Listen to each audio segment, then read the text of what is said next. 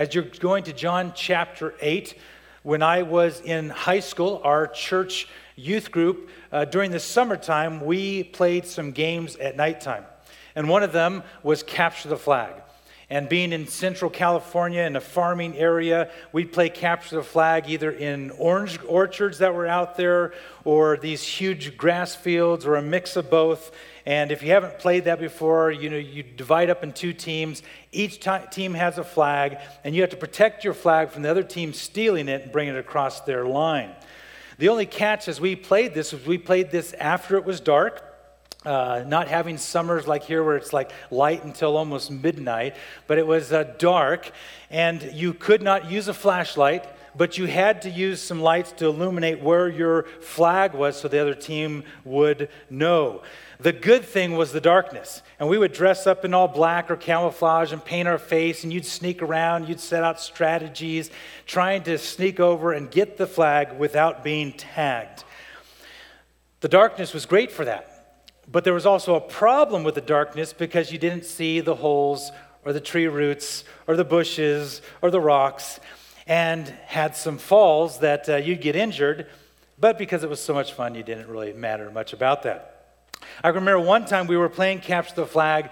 I remember falling during the game at this one spot, didn't know what it was I tripped over.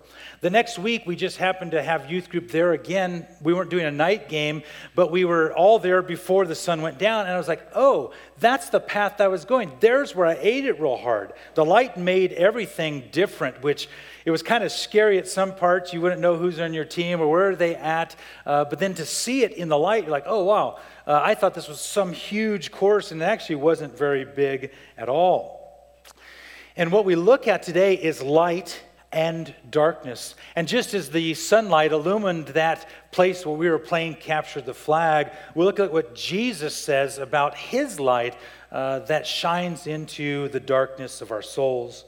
As we look at John chapter 8, the scriptural truth this morning from John 8 is this: Jesus is the only one who can shine the light of life into the dark souls of mankind. Look with me at John chapter 8, verse 12. Again, Jesus spoke to them, saying, I am the light of the world. Whoever follows me will not walk in darkness, but will have the light of life. The word of God. Again, Father, we ask that you would give us an understanding, and you would bless the reading and the preaching of the word in Jesus' name. Amen.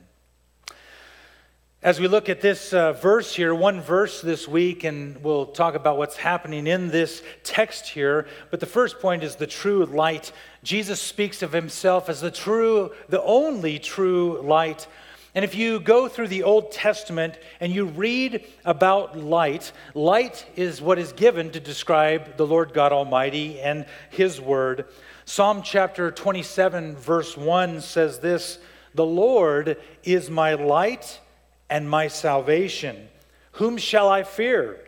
The Lord is the stronghold of my life. Of whom shall I be afraid? Maybe you don't want to admit it, but maybe you're afraid of the dark. Some of you are like, yes, I am afraid of the dark. A lot of times kids going to bed at night, they need a night light on.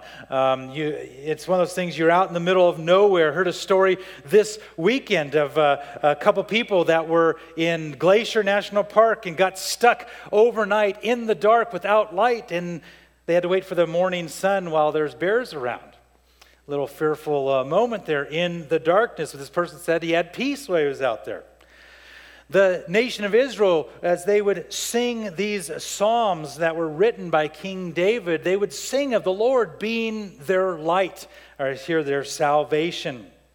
If you read in Numbers chapter 6, there was a blessing that Moses gives to Aaron and his sons as they were made the priest, the high priest and the other priests. And it says in Numbers 6, the Lord bless you and keep you.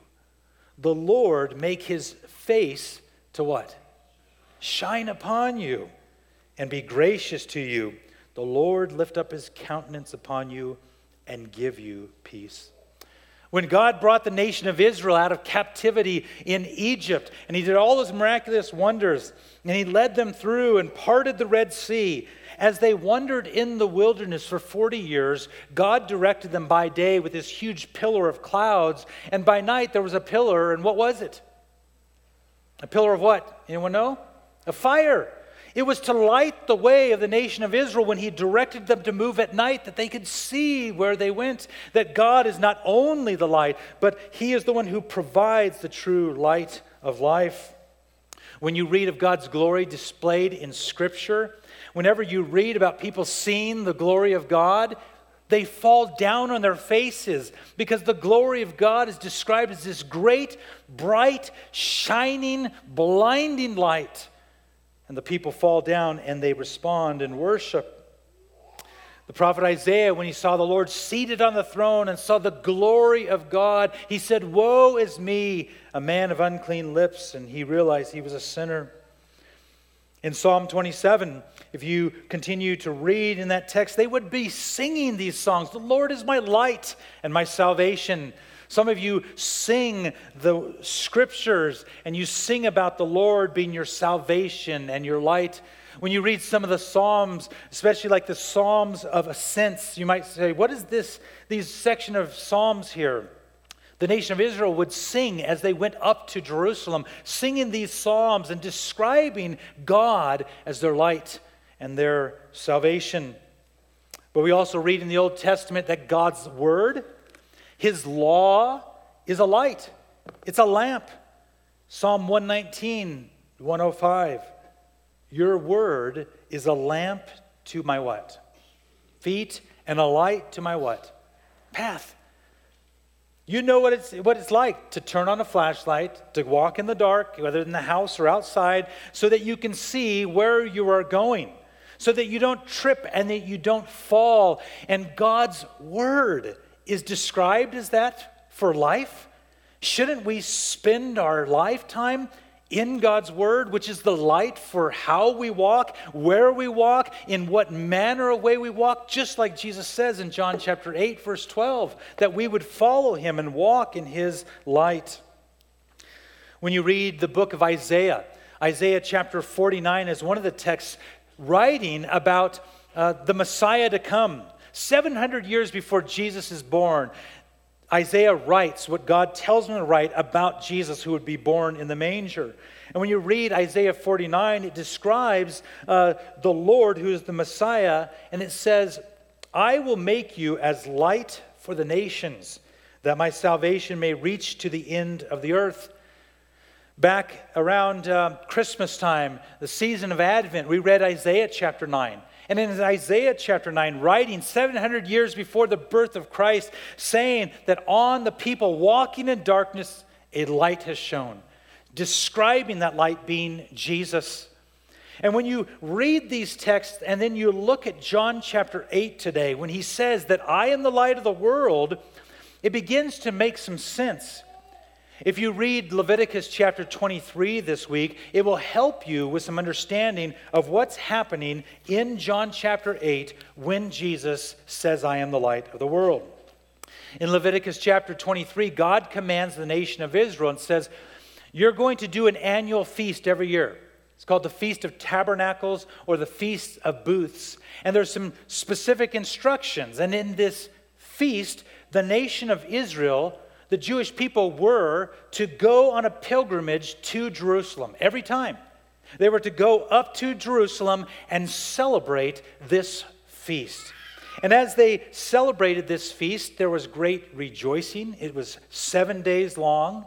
And while they rejoiced, they were to remember specifically the Exodus. If you read the book of Exodus, I've already mentioned it twice, as God brings the nation of Israel out of slavery in Egypt, and he leads them to the promised land. And as they wandered in the wilderness, they lived in booths and tents.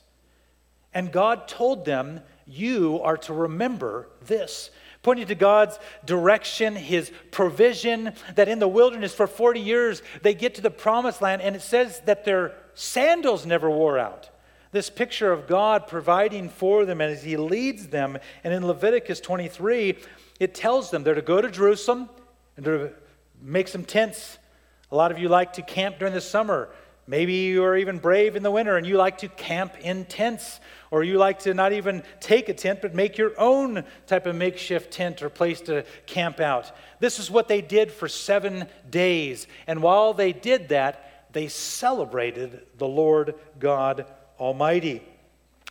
Now, one of the things that happens when you read what Jesus says here, you jump forward to the time of Christ, even though Leviticus, years before God says, do this feast has just happened if you read the previous chapter. Or it may be the last day of the feast. And so when you are seeing what's going on, you're going, okay, they're in booths, they're in the tabernacle, or these tabernacles that they built. Jesus now makes this great statement.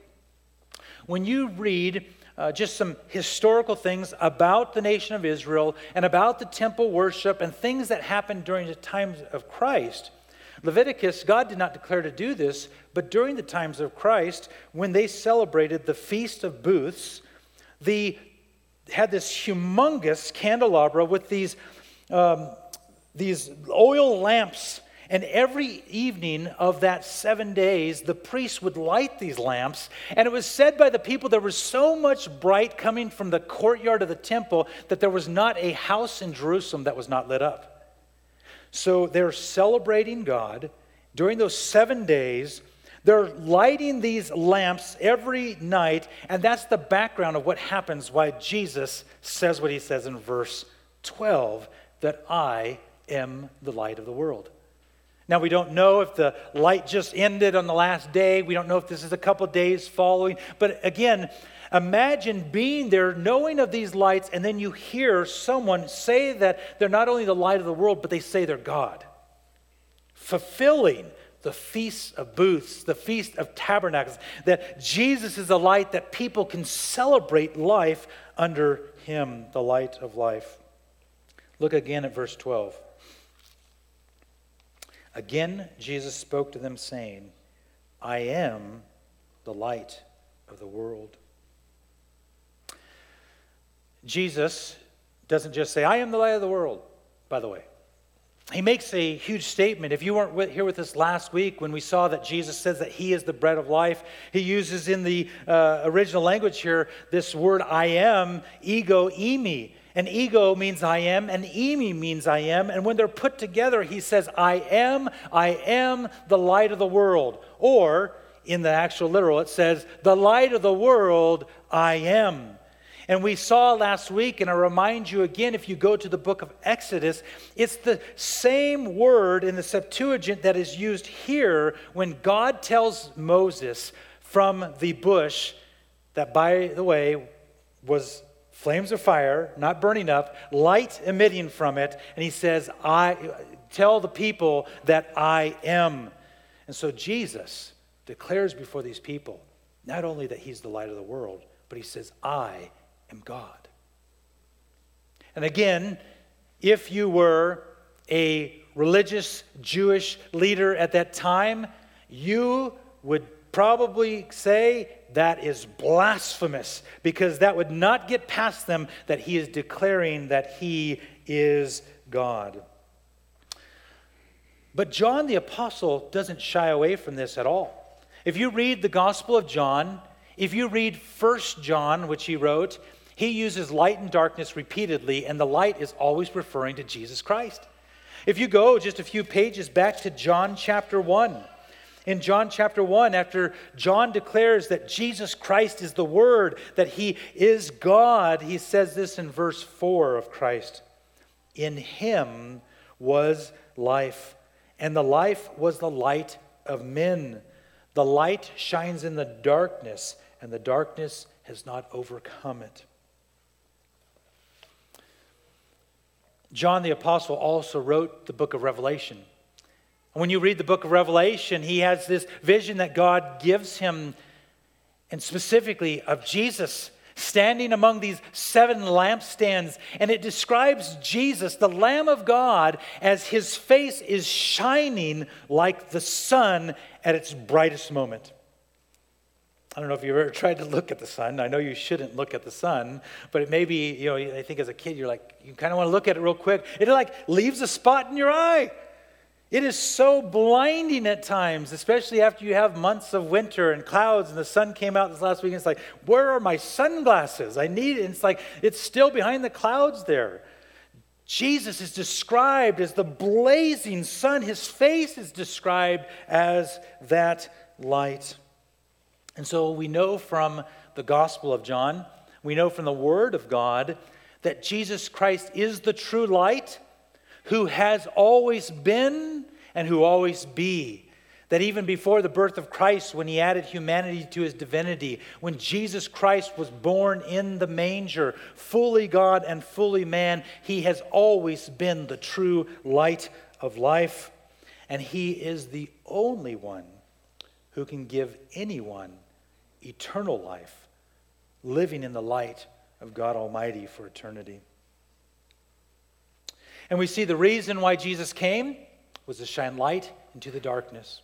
The second point is walking in the darkness. Let's think about that for a minute. When you walk in the darkness, to think it can be a fearful thing. You cannot see well. But when you turn on that light switch, or when someone lights the candle or shines the flashlight, you're like, oh, there it is over there. Oh, now I can see where I'm at. And here specifically, Jesus addresses those who are walking in darkness. He says, I am the light of the world, verse 12. Whoever follows me will not walk in what? Darkness. What is this darkness? Is it literally just turning off the lights, the sun going down, it being very hard to see? What he's speaking of, and when you read this word being used in Scripture, it is a metaphor used to describe sin. It's also used to describe ignorance. It's also used to describe the deeds of Satan when you see this word used in Scripture. Literally, it means ignorance of divine things. It means associated with wickedness. And it's also used as the resultant misery in hell. Darkness. What Jesus is pointing to, which you can also go and read in Matthew chapter 5, 6, and 7, the Sermon on the Mount, he's speaking of spiritual blindness. The darkness, when it's used here, especially when you read 1 John, the apostle speaks about living in light and living in the darkness. The darkness he refers to is spiritual darkness. The state of every person before salvation in Jesus Christ. So if you're not a Christian this morning, today, right now, as I speak, you're walking in spiritual darkness. And if you are in Christ and you have faith in Him and you've been saved by the blood of Christ, then you have the light of Jesus Christ in you. And you're commanded to walk in light and not in darkness, and we'll see this in just a moment. But this spiritual blindness is what Jesus is speaking of. And when you read this, when you read the supporting scriptures, the reality of Scripture, it says that mankind, all mankind, loves darkness.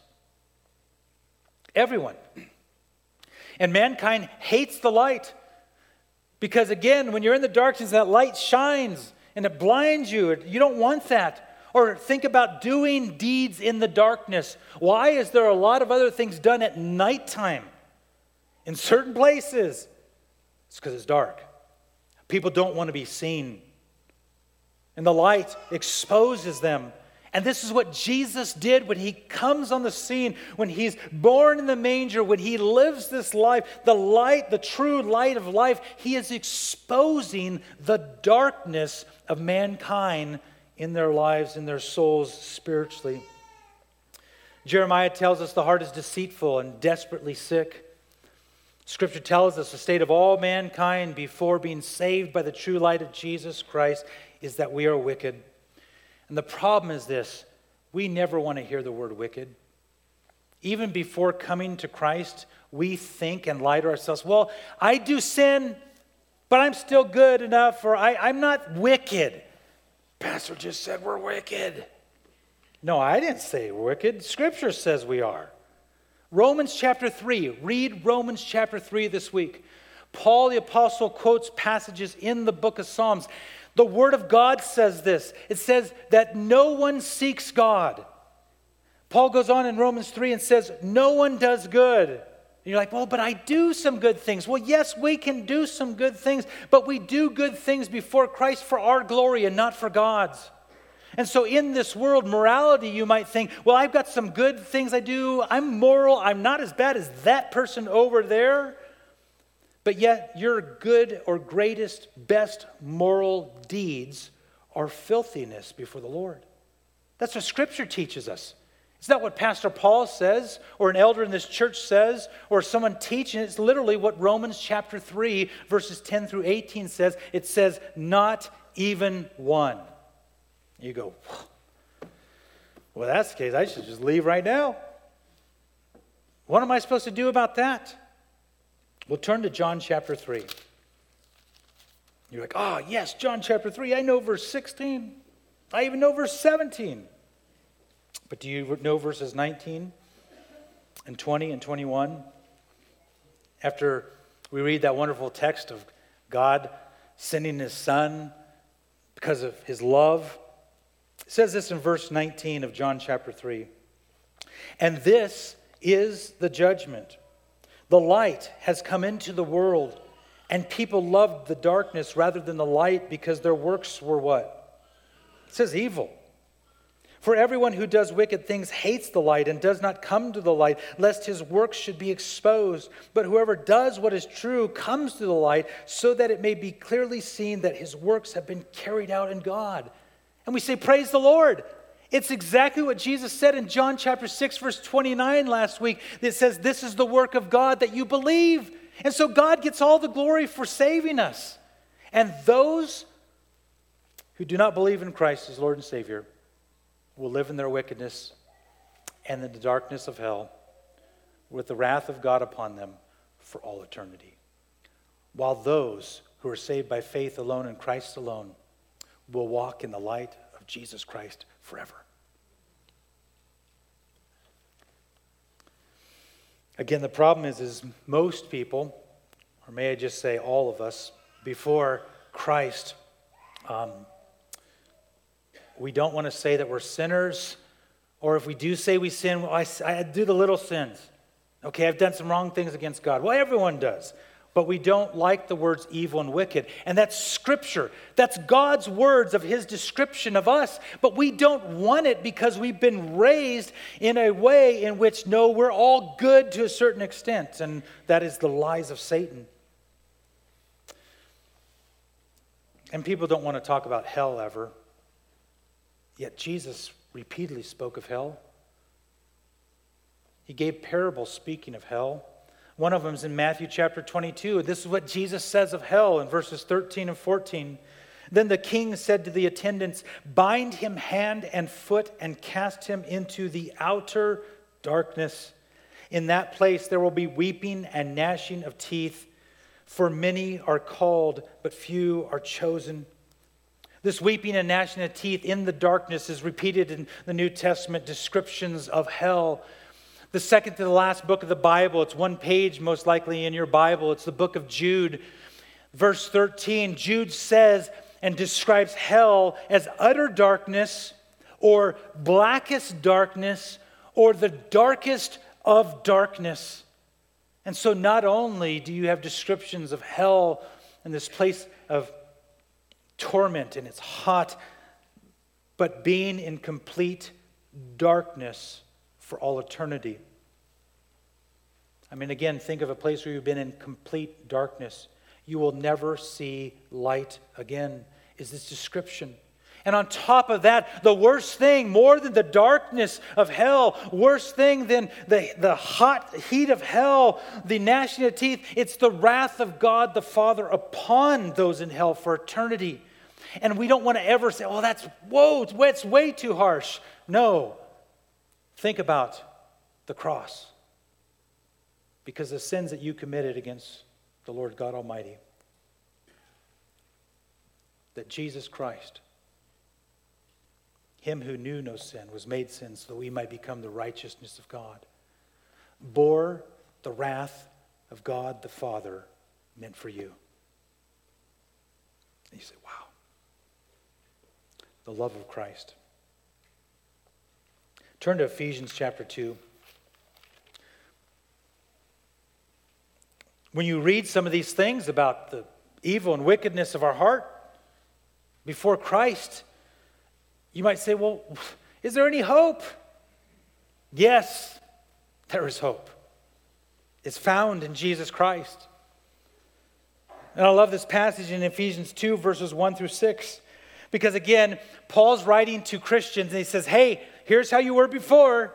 And here, let me talk about what happened to make you where you are now. In verse 1, and you were dead in the trespasses and sins in which you once walked, following the course of this world, following the prince of the power of the air, the spirit that is now at work in the sons of disobedience, among whom we all once lived in the passions of our flesh, carrying out the desires of the body and the mind, and were by nature children of wrath. We don't like that one either. Like the rest of mankind. Do you see that? But God, there's your hope, church. But God, being rich in mercy, because of the great love with which He loved us, even when we were what?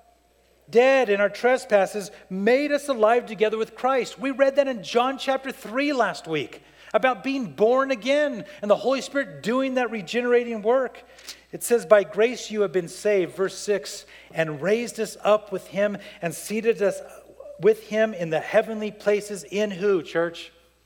Christ Jesus, our Lord. That is the hope and the joy that you have if you have faith in Christ. And though we live in a dark world, and we stumble and fall, and the temptation is always to go back to the darkness, the Lord has saved His people from their sins, shined the light of life into their hearts, and given them the Holy Spirit of God to guide them that they would walk in the light of life. The third point is walking in the light of life. Look back again at verse 12. I am the light of the world. Whoever follows me will not what? It says, I'll read it again, verse 12, John 8. Jesus says, I am the light of the world. Whoever follows me will not what? Walk in darkness. Again, I don't know if maybe last night you tried to walk in the darkness. Sometimes I have got up in the middle of the night, go get some water, go to the bathroom, and it's like, who moved the furniture? Because on my way back to bed, I've kicked it with all my force. I've got it in the shin or the knee. I'm like, it's like something jumps out on you there in the midst of my tired stumblings. But without a light source, you can get hurt. Without a light source, it can be a fearful thing. Again, trying to go on a night hike may not be the best idea without some light. I'll just go by the moon and the stars, and then when the clouds come in, it's a little bit dark. But when you walk in the darkness, generally, it's the amount of time before you trip, before you fall, before you kick something, before you run into things. And Jesus says, whoever follows me will not walk in the darkness. Now, when you look at this word walk, it's used 96 times in the New Testament. And it was fascinating reading through each of these times it was used in the New Testament this week. Here's some of the definitions of what this word means. Walk means literally to make one's way. Walk means to make progress. And walk, this word here, means to conduct or regulate one's life. This verb to walk is used to teach Christians in the New Testament letters, repeatedly saying, here's what Christian living is, and here's what Christian living is not. Walk this way is the way that a Christian walks. If you walk this way, this is not. This is how the world walks. And it was encouraging to read these things. And as I read these passages of scriptures, I began to write just a summary of what I was reading. Again, it's used like 96 times in the New Testament. And here's what I wrote down as a summary of the word walk, this same word used in the other texts in the New Testament. This is what I wrote down. Some of you at one time walked in sin as enemies of Christ by walking in the flesh and walking in idleness. Instead, as you have received Christ, so walk in him by the Holy Spirit. You are to look carefully how you walk, not as unwise, but as wise, not in the futility of your mind, but properly, by walking not according to the flesh. And then it sums up with these simple statements. Walk in truth, walk in love, walk in good works, walk as children of light, walk in a manner worthy of the calling of God, all for the glory of God. Church, repeatedly, the believers are told to walk in the light of Christ, just as he says to follow him. And as you walk in the light of Christ, the fruit of the Holy Spirit shines forth from your life, and people know if you're walking in the light or walking in the darkness. But if you go back to where he just described about walking in darkness and then saying, whoever follows me will not walk in darkness, but walk in the light of life, you have to stop, just like we read in Ephesians, and say, but how? How did this happen? The transition. I just know that one day I walked in darkness, and then one day the Lord opened my eyes, and I believed in the gospel of Jesus Christ, and now I'm walking differently than when I walked over here. That is the power of God, making you walk in his ways by the power of the Holy Spirit so that he gets all the glory for the good work done in you. As we saw in John chapter 6, again, Jesus says this is the work of God, that you believe in Jesus Christ. Again, as we saw last week in John chapter 6, a perfect passage of Scripture regarding God's sovereignty and man's responsibility, and there's no contradictions because God is doing a work. And this work that I'm speaking of is the work that God the Father did through his Son, Jesus Christ, by the power of the Holy Spirit. This is the saving work, if you are a Christian today. The work that was finished at the cross. Before Jesus took his last breath, he said, it is what? He said, it is finished. There's no more work to do. Amen. Hallelujah. You don't have to do a work to be saved. Jesus did the work, and he gives the gift of faith that you would believe in him, and all glory goes to God. Does that help you just go? Because again, I believe that many Christians today who are saved still battle daily, going, oh. Chobé talked about it in a sermon a couple weeks ago. He loves me not.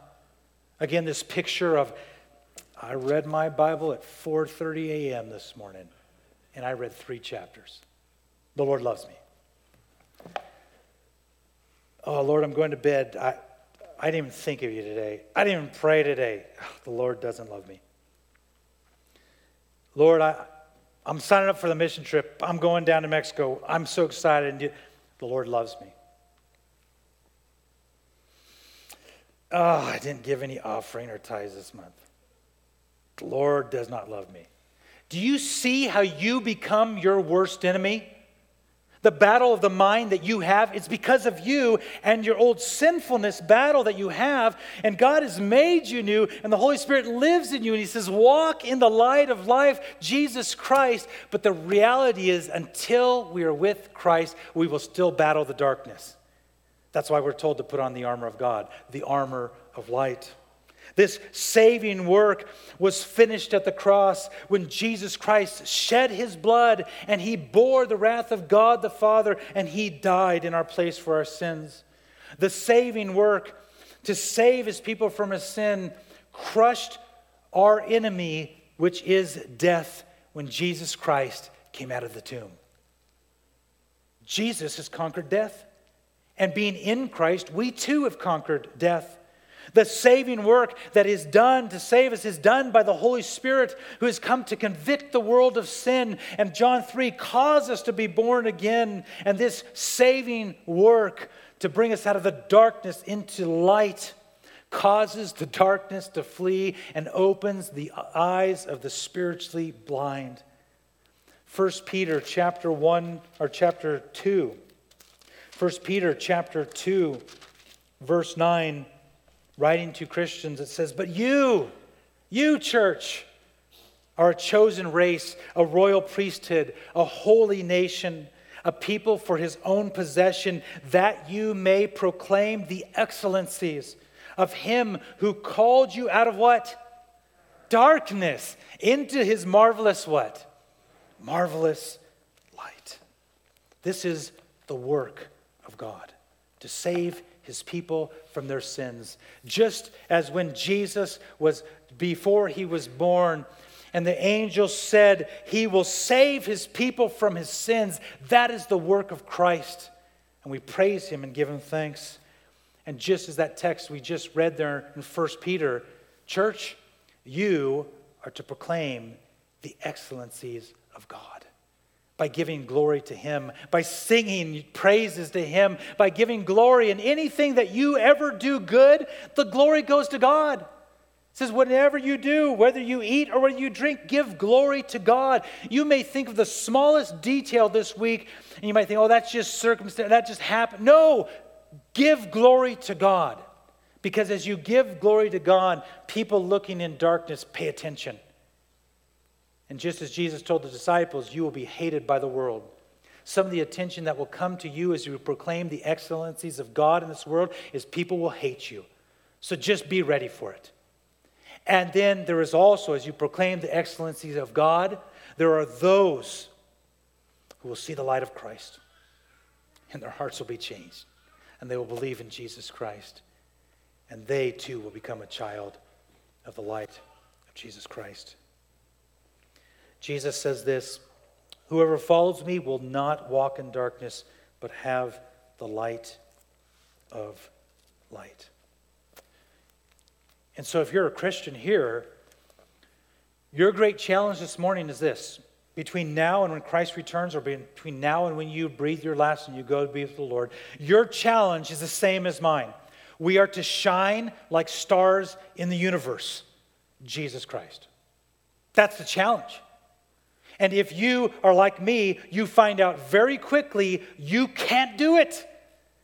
Because all we want to do is go back to the things of the dark, even just a little hint of the darkness. You can only shine like the stars in the universe, the light of Christ, by the power of the Holy Spirit. Look at Romans chapter 13. Romans chapter 13, verses 12 through 14, the Apostle Paul says this, "The night is far gone, the day is at hand.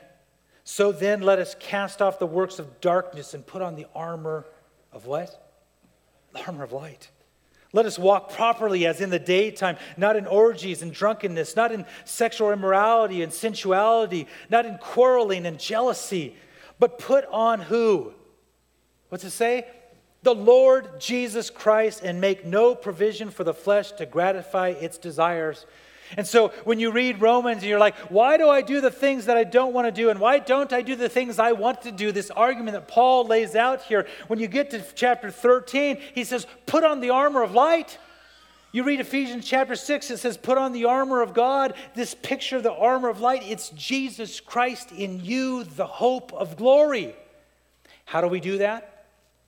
The great thing is Ephesians tells us that we're sealed by the Holy Spirit. We don't lose the Holy Spirit, but a few chapters later it says be filled with the Holy Spirit and know that we can quench the power of the Holy Spirit. We can't control the power of the Holy Spirit, but as we try to seek back into the darkness, there's this quenching of the Holy Spirit working in our life. And so what should we do? We should get on our knees and pray. We should pray throughout the day.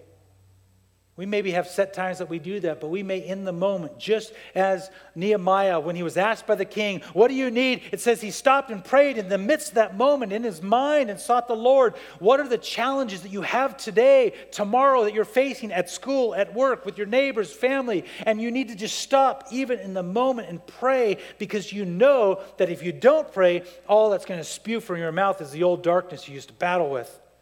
I was thinking this morning as I was driving here, I was like, Lord, forgive me, because some of my words have come out, and those are things of the darkness. And you've called me out of the darkness into your light. How else do we do this? If Jesus Christ is the true light, then we need to read his word. As we read his word, the Holy Spirit moves in our heart, opens our eyes to understand things we've not understood before. And you might say, I've read that 20 times before. Praise the Lord gave me understanding today. Because you don't need a commentary. You don't need another book. All you need is the Word of God and the Holy Spirit dwelling in you. And so if I could tell you anything to walk in the light, pray, read the Word of God. Be a part of the fellowship of the body of Christ so you have others who are also shining the light of Christ, encouraging you to walk in the ways of the Lord. The summer before my senior year, every year during the summer, I'd always go to a camp called Heartland Christian Camp in Badger, California. My sisters, we all grew up going to that. And it was a week of camp. Some of you know what I'm talking about. It's a great time. I remember I'm getting ready to go into my senior year.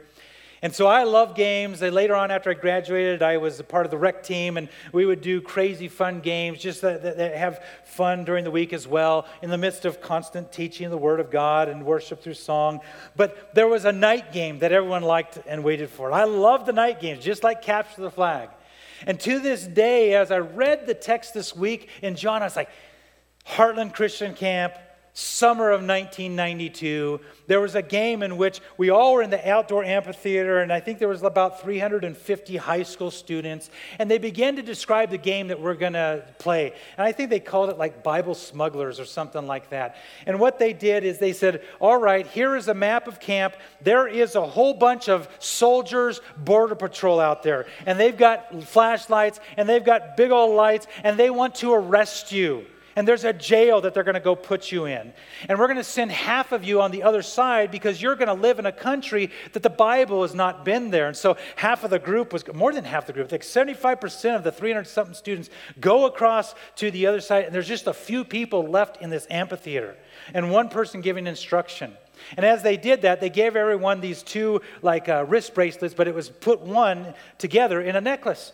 And you went out, and you didn't have a physical Bible, but you were going, and you had to sneak across the border and find someone who lived in that country and give them half of your necklace, and you both come back, because it was like you went, took a Bible, shared the gospel, and they were saved.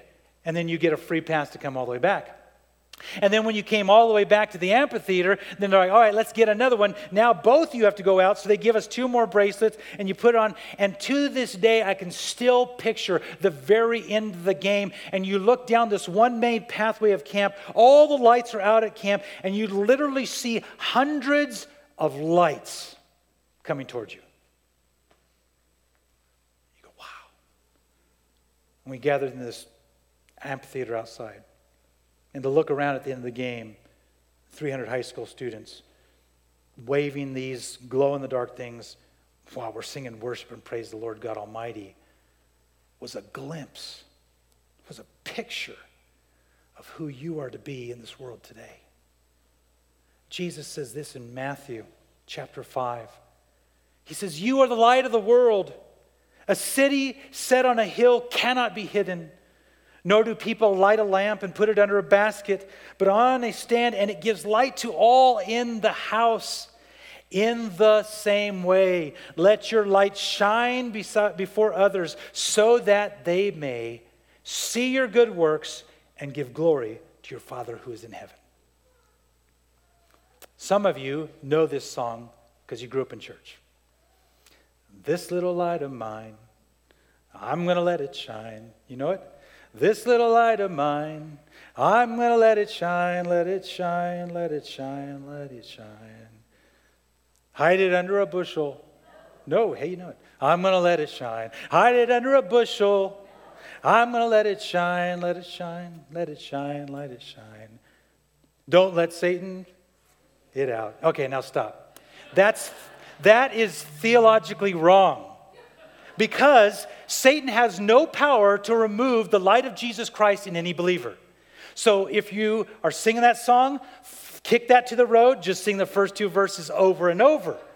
Because literally, Jesus says in John chapter 10, he says, no one can snatch my people from my hand. Satan cannot blow out the light of Christ in you. Therefore, church, you are to follow Christ, walk in the light of Christ, and shine the light of Christ, and know that He is your protector. He is the one who cares for you. He is the one that shines through you, and there's nothing you can say or do to work something up in yourself to be the light of Christ. You are to go, just as I am, to go and declare Jesus Christ, crucified for your sins, risen again on the third day, ascended to heaven where He's ruling and reigning now, and one day He will return. And if you believe that Jesus Christ is Lord and Savior, confess with your heart that Jesus is Lord, confess your sins before Him, you will be saved by the work of God and not by your work. Heavenly Father, we come before You and humbly ask that You would shine through our life. We ask, Holy Spirit, that You would do such good works among Your people that people here in Missoula would see those good works and give glory to You.